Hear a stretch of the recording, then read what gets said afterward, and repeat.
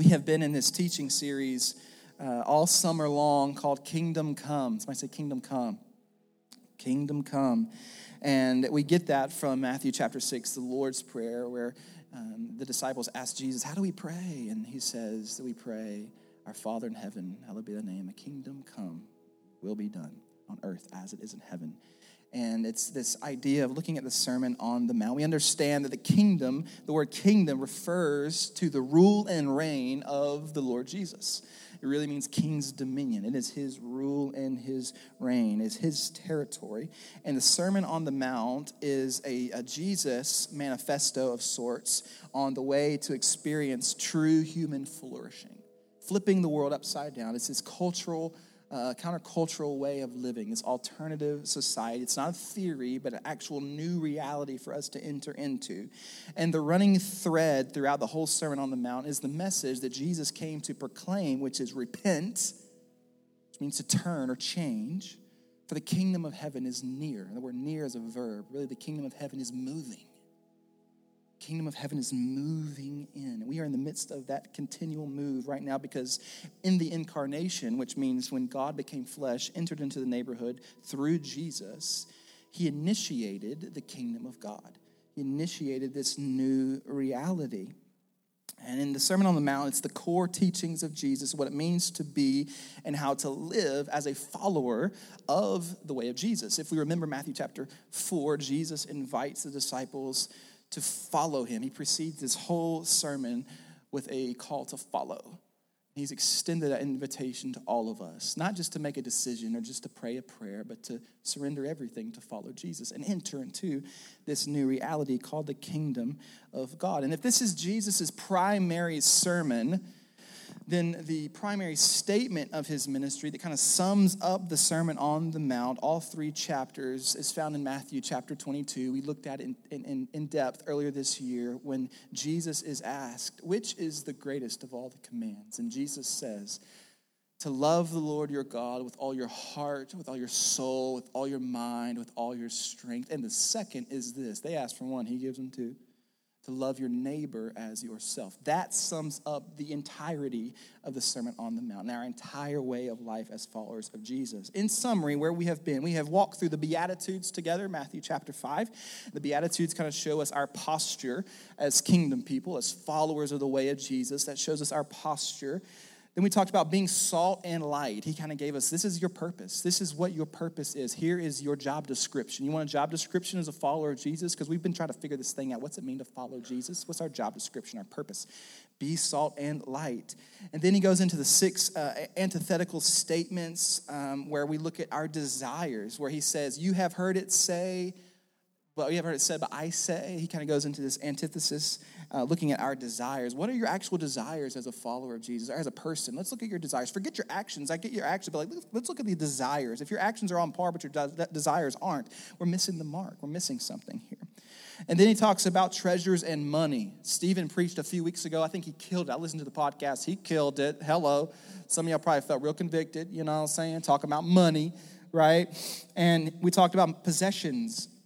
And then we go into, a couple weeks ago, Nikki preached and talked about the idea of how do we treat others and this idea of our character. What is our character as followers of the way of Jesus?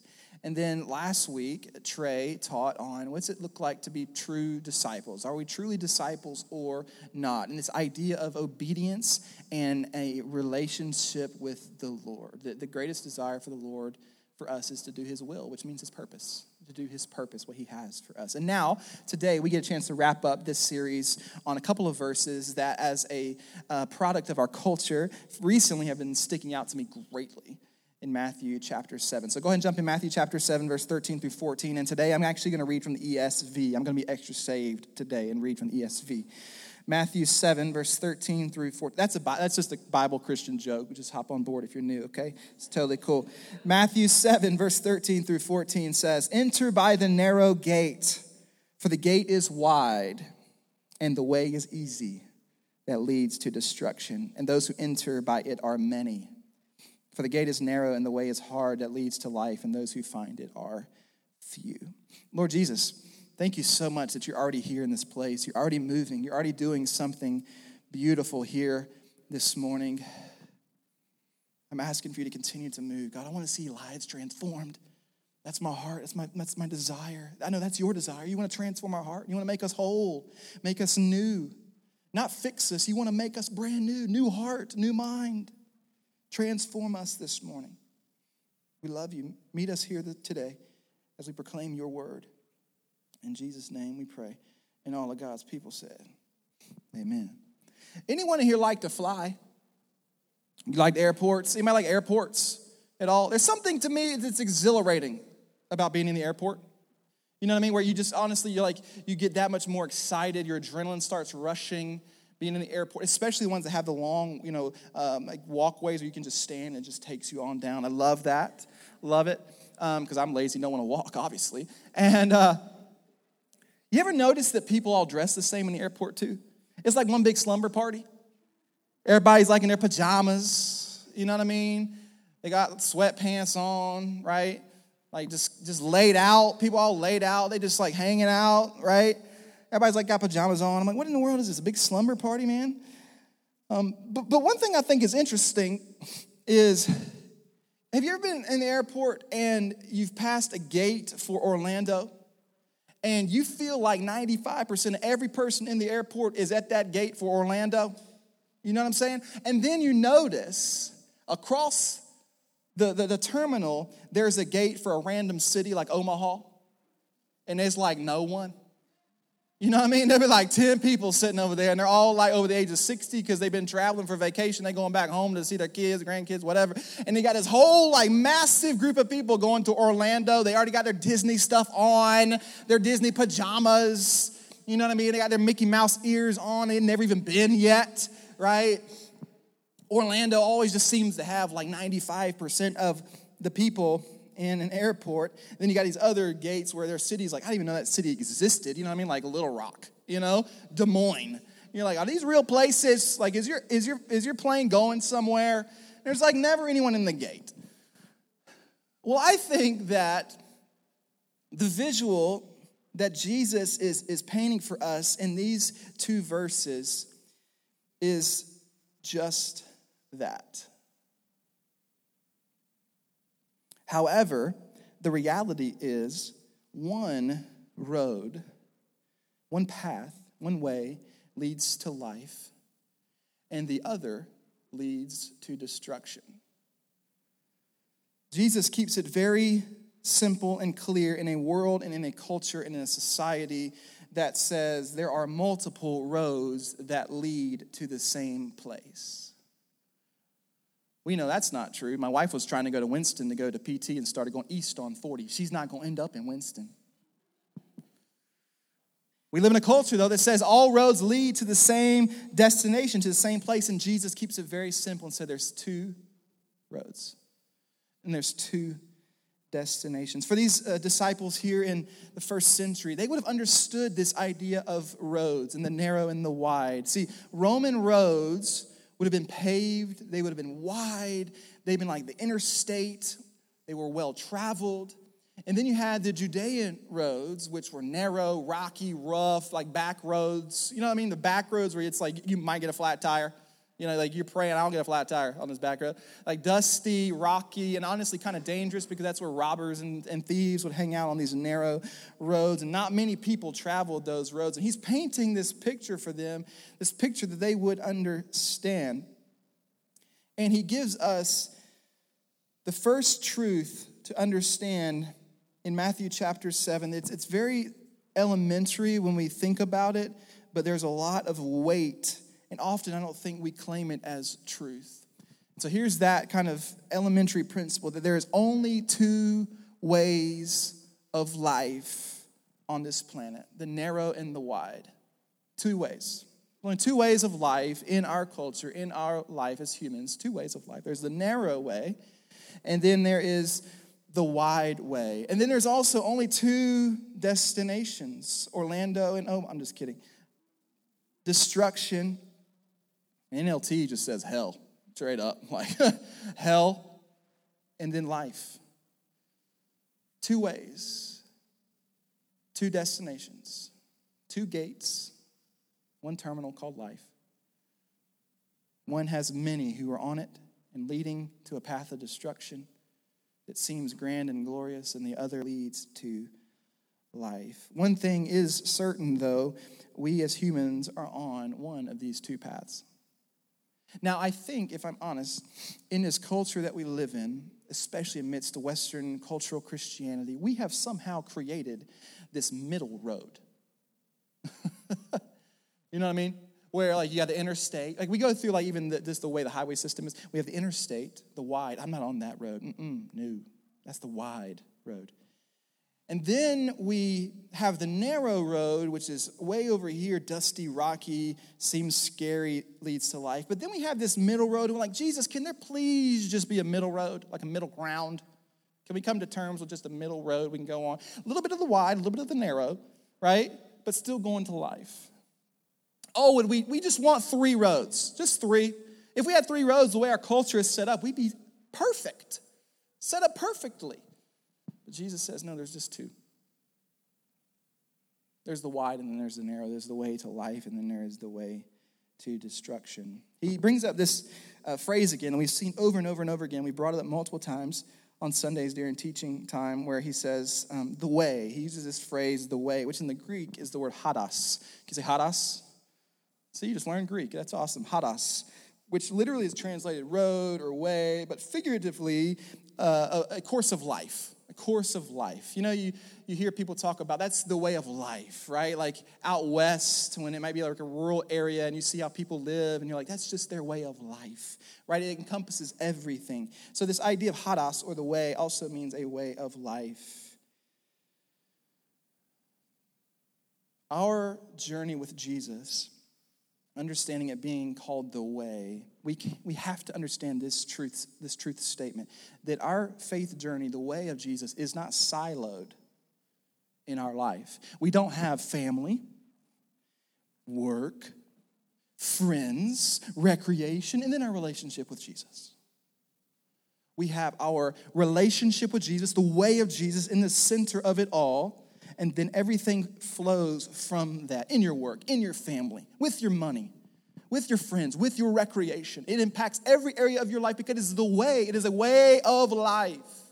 To be a follower, a disciple, a student of Jesus, to be made new, to be Christ ambassadors, to be kingdom carriers, to be kingdom citizens. And here's a quote from someone who I admire greatly and listen to a lot of his teachings. If you ever want to read his stuff, phenomenal. His name is John Mark Comer. I have a man crush on this guy. He's amazing. John Mark Comer says, one of the things that we've lost in the West is the reality that the way of Jesus is just that, a way of life. It's not just a set of ideas. If your entire life is not oriented around the way of Jesus, then it is not, as Jesus describes, the narrow way. If your life is siloed and Jesus is in a silo, that is a middle road and it doesn't exist. It is a part of the wide. And Jesus is calling us to orient our entire life. For some of us, you're like, oh, for real? Yes, why? Because it leads to life. The way of the wide in our culture, even for many who are in this framework called cultural Christianity, which a lot of us, if we're honest, fit into the category. The way of the wide is ego, it's individualism, it's control, it's greed, it's lust, it's narcissism, it's arrogance. It's the way of the wide. Way of the wide. The way of the narrow is a way of surrender. It's a way of sacrifice. It's a way of generosity, of love, of discipline, meaning, and obedience. Easy way to describe the narrow is the fruits of the Spirit. Love, joy, peace, patience, kindness, goodness, gentleness, faithfulness, and self-control. It's the way of the narrow. And what we try to do sometimes is throw a little bit of all of them in together and create our own little path called my way. And it ends up being this hodgepodge that's all thrown into the way of the wide and not the way of the narrow. However, here's the kicker. Here's the kicker to all this. Because there is a gate for both, it means that you are only on one of the two. You can't be on both. You're on one of the two. The wide or the narrow. And here's my biggest fear. My biggest fear isn't for the person who is on the wide. My biggest fear is for the person who has gotten so close to the narrow gate that they feel as though they have entered and have never walked through. They have gotten so close. You've gotten so close to the narrow way, to the narrow gate, so close that you feel as though that you're in, and you have never walked through the threshold of the gate. You ever had a conversation with somebody at their house? They invite you over, or you show up to somebody's house, maybe you're delivering something, I don't know, and they have a screen door, glass door, and you just have a conversation with them through the glass door, and you're like, are you going to ever invite me in the house? You know what I mean? I do this all the time, especially with strangers. You don't know, right? Have a conversation through the glass door. You're never inside the house, but it feels as though you are because you can see. And a lot of us have gotten so close, we can see the life on the other side. But we will never cross the threshold because to get to life on the other side requires death on this side of ourselves. It's dark and scary, and it's surrender and it's sacrifice, and it's everything. You can't take your bags. Jesus just says, come follow me. Come on. There's life. There's life. Some of you in here may be in that space, right? You have gotten so close to entering in. Jesus' grace is on you. You've been gathering with us. Maybe you've been feeling Holy Spirit. You've feeling the tug. You've heard the gospel preached that Jesus came to love you even though you were a mess, and he's offered redemption for your sin, your brokenness. He wants to make you new. You've gotten this close, and you realize, but to step forward, I got to surrender everything. And you're like, ooh. It's the reality for a lot of us in this space. It breaks my heart. Breaks my heart greatly. For you to experience life on the other side, you must surrender your life on this side. Jesus keeps it pretty clear. You're either on the narrow or you're on the wide. You can't be on both because you have to enter into one of the other. And for you to experience life on the narrow way, you have to surrender your life on this side. That is the primary idea of the gate, is a surrender of your life. But the path to destruction has a magnetic pull, doesn't it? Woo! Orlando, come on! Magic Kingdom. I've been to a couple movies recently, and they've been showing trailers for the Animal Kingdom.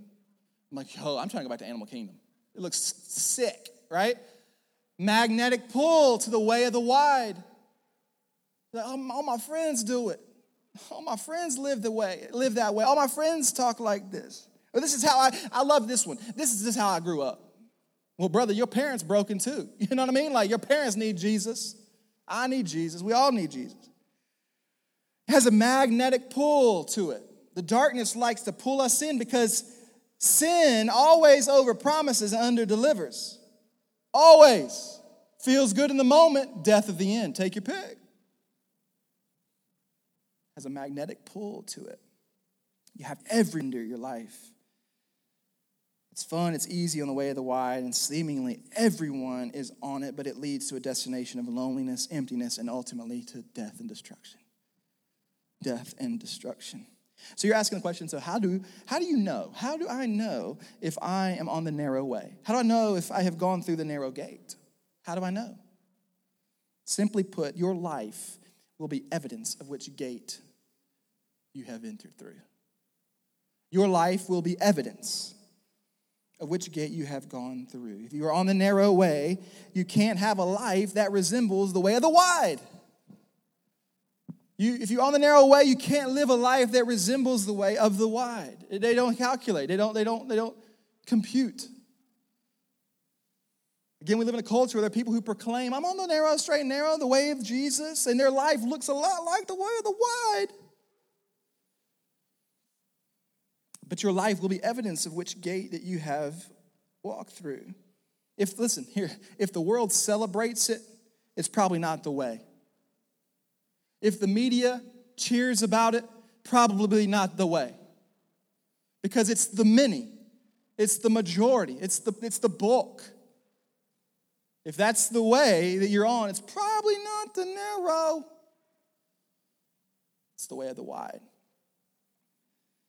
Here's another reality we have to understand. So what is this narrow gate, this metaphor that Jesus is using? The narrow gate is Jesus himself. Jesus himself. Jesus and his cross. John 10:9 says, I am the gate. One of the 7 I am statements of Jesus. I am the gate. Whoever enters through me will be saved. They will come in and go out and find pasture. Don't we all want some pasture? Come on. Jesus is the gate. He is himself the gate. But what we don't realize is the gate, my friends, the gate is shaped like a cross. The gate is shaped like a cross. And I feel like there's a lot of us who we read Matthew, do this, following you, to Matthew 15. We're like, okay, Jesus, I can rock with this. I can do this. Following you sounds cool. You seem cool. I like this. We get to Matthew 15, and then we stop because in Matthew 16, Jesus looks and says that you must pick up your cross daily. You must die to yourself. And we stop at Matthew 15. A lot of us, friends and family, followers of Jesus, we have stopped at Matthew chapter 15 because of the cost that comes. And the gate is a cross-shaped gate for us to walk through. And it's nothing but surrender. If we follow the way of Jesus, we will literally follow in his footsteps. Guess where those footsteps took him? To a cross. But guess where those steps also took him 3 days later? An empty tomb. Life. Life everlasting. Life abundantly. Jesus has invited you to follow him, but to follow him will require going through the gate that is the cross. And Jesus has been talking over and over again here in the Sermon on the Mount about the kingdom, and he keeps reminding us that it is something that we enter into. We enter the kingdom of God. What does that mean? That means that the kingdom is an ever-present reality. Now, bam, present reality. The kingdom of God is an ever-present reality that we enter into. The beautiful thing about the way of the kingdom, the way of Jesus, is that the narrow way, the way of the kingdom, it leads to life. There is a destination on the other end. It's called life. And the beautiful thing is that this is where the narrow road leads. In John's gospel, 48 times John uses the word life. John's favorite word is life. Matthew's favorite word is kingdom. And the way of Jesus is a kingdom life. Did you catch that? Somebody said, nope. John's favorite word to use throughout John's gospel is life. Matthew's favorite word is kingdom. And the way of Jesus is this kingdom life. That your life looks like the kingdom. And that the end destination for those of us who are in Christ, who follow the way of Jesus, have life and life everlasting. Those who follow the way of wide have life in the physical, but the moment that they die, they are separated forever into a place of destruction. A destination of destruction. John 14:6 says, I am the way, the truth, and the life. Not only is Jesus the way, but he is also the life. John 10:10, literally the verse after verse 9.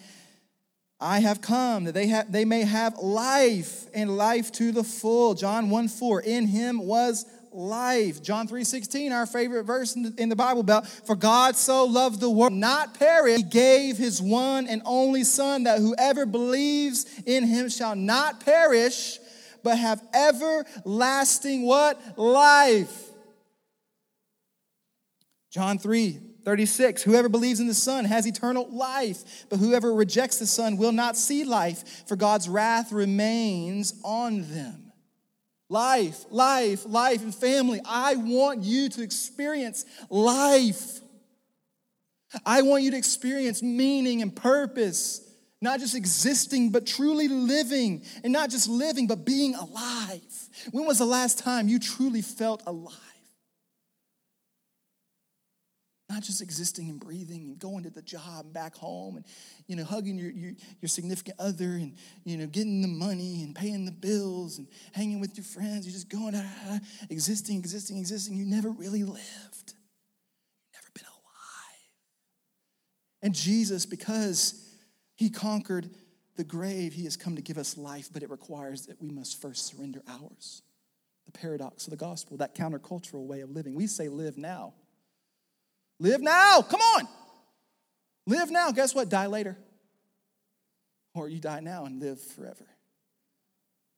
I mean, it's just basic logic. But you got to surrender everything. Dietrich Bonhoeffer says this in The Cost of Discipleship, probably the most well-known book on discipleship ever written. He says that the cross is laid on every Christian. The first Christ suffering, which every man must experience, is the call to abandon the attachments of this world. It is that dying of the old man which is the result of his encounter with Christ. As we embark upon discipleship, we surrender ourselves to Christ in union with his death. We give over our lives to death. Thus, it begins. The cross is not the terrible end to an otherwise God-fearing and happy life, but it meets us at the beginning of our communion with Christ. When Christ calls a man, he bids him come and die. Wow. We love Jesus until he says, come and die. Whoop, no. Matthew 15, can we just stop there? Matthew 15, good with me. Matthew 16, I don't know about that. The cross, though, family, the cross, the death of yourself, the death of your carnal self is just the beginning. And I don't know about you, maybe you prayed a prayer one time. Okay, you prayed a prayer. But the Lord has called you not to make a decision, just pray a prayer. He's called you to abandon everything to follow him. Man, pastor's kid.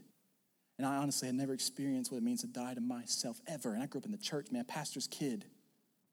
I had a drug problem growing up. I was always drugged to church. Always. Drug problem.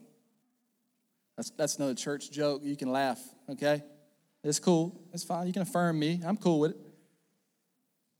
And I prayed a prayer, right? I was a kid, prayed a prayer. Lord, I'm a sinner. Come into my life. Oh, we good now? Peace out. You know that.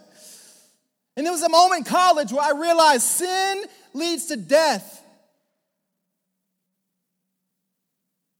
There is a truth that sin leads to death.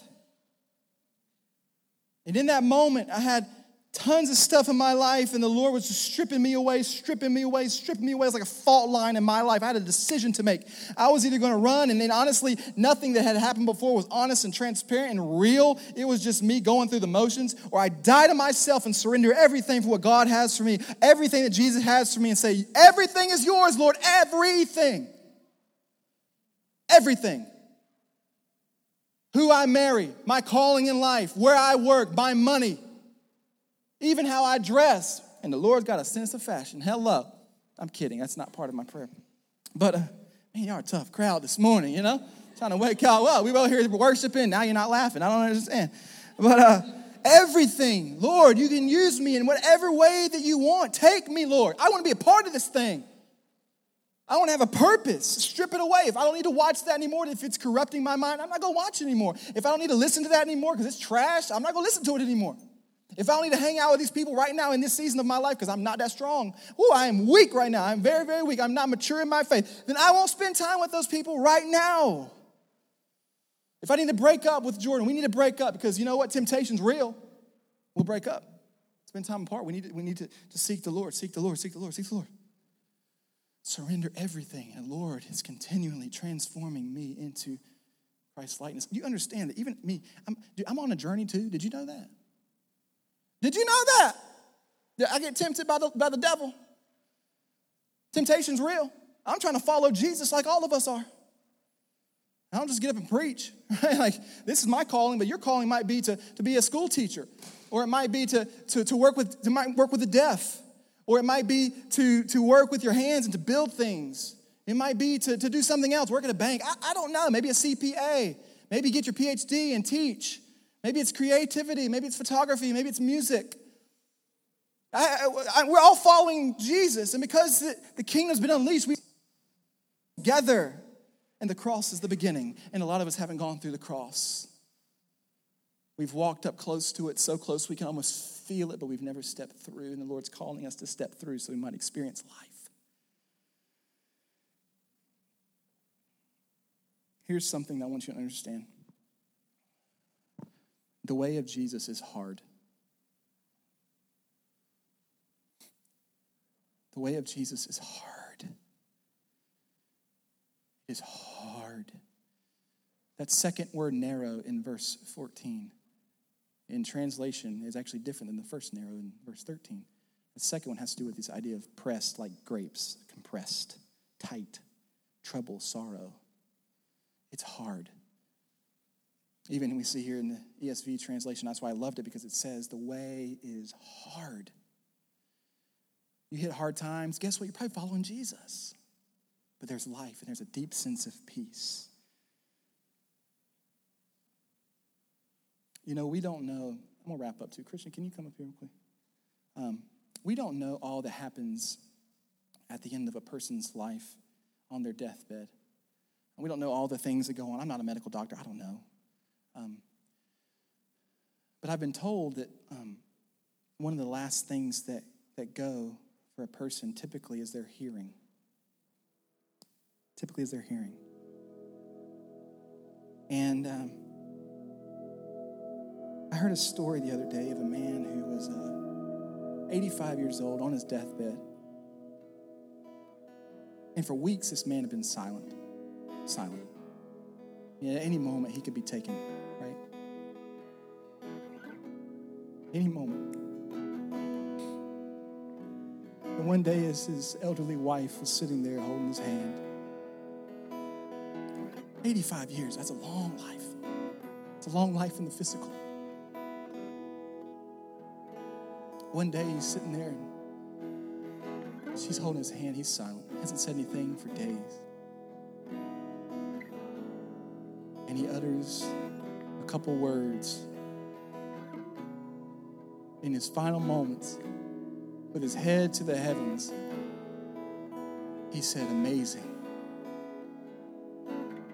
Just amazing. Gina, I love you. And he was gone. We don't know what we encounter with God in the last moments of our life on this planet, but I can tell you, as a follower of Jesus, it's amazing. Just amazing. I got a chance. I love when his Billy Graham library in Charlotte saw where he was buried. And I love when his final quotes where he talks about, one of these days you're going to ask, what happened? Where's Billy Graham? What happened to Billy Graham? You know, Billy Graham's died. And he's basically like, actually, my home was in heaven. I was just passing through earth. We all have a destination after we die. The moment we take a breath. C.S. Lewis says that we have never encountered mere mortals. There is no ordinary people. We all have a destination. We're all on a path. We're all on a road. Which one are you on today?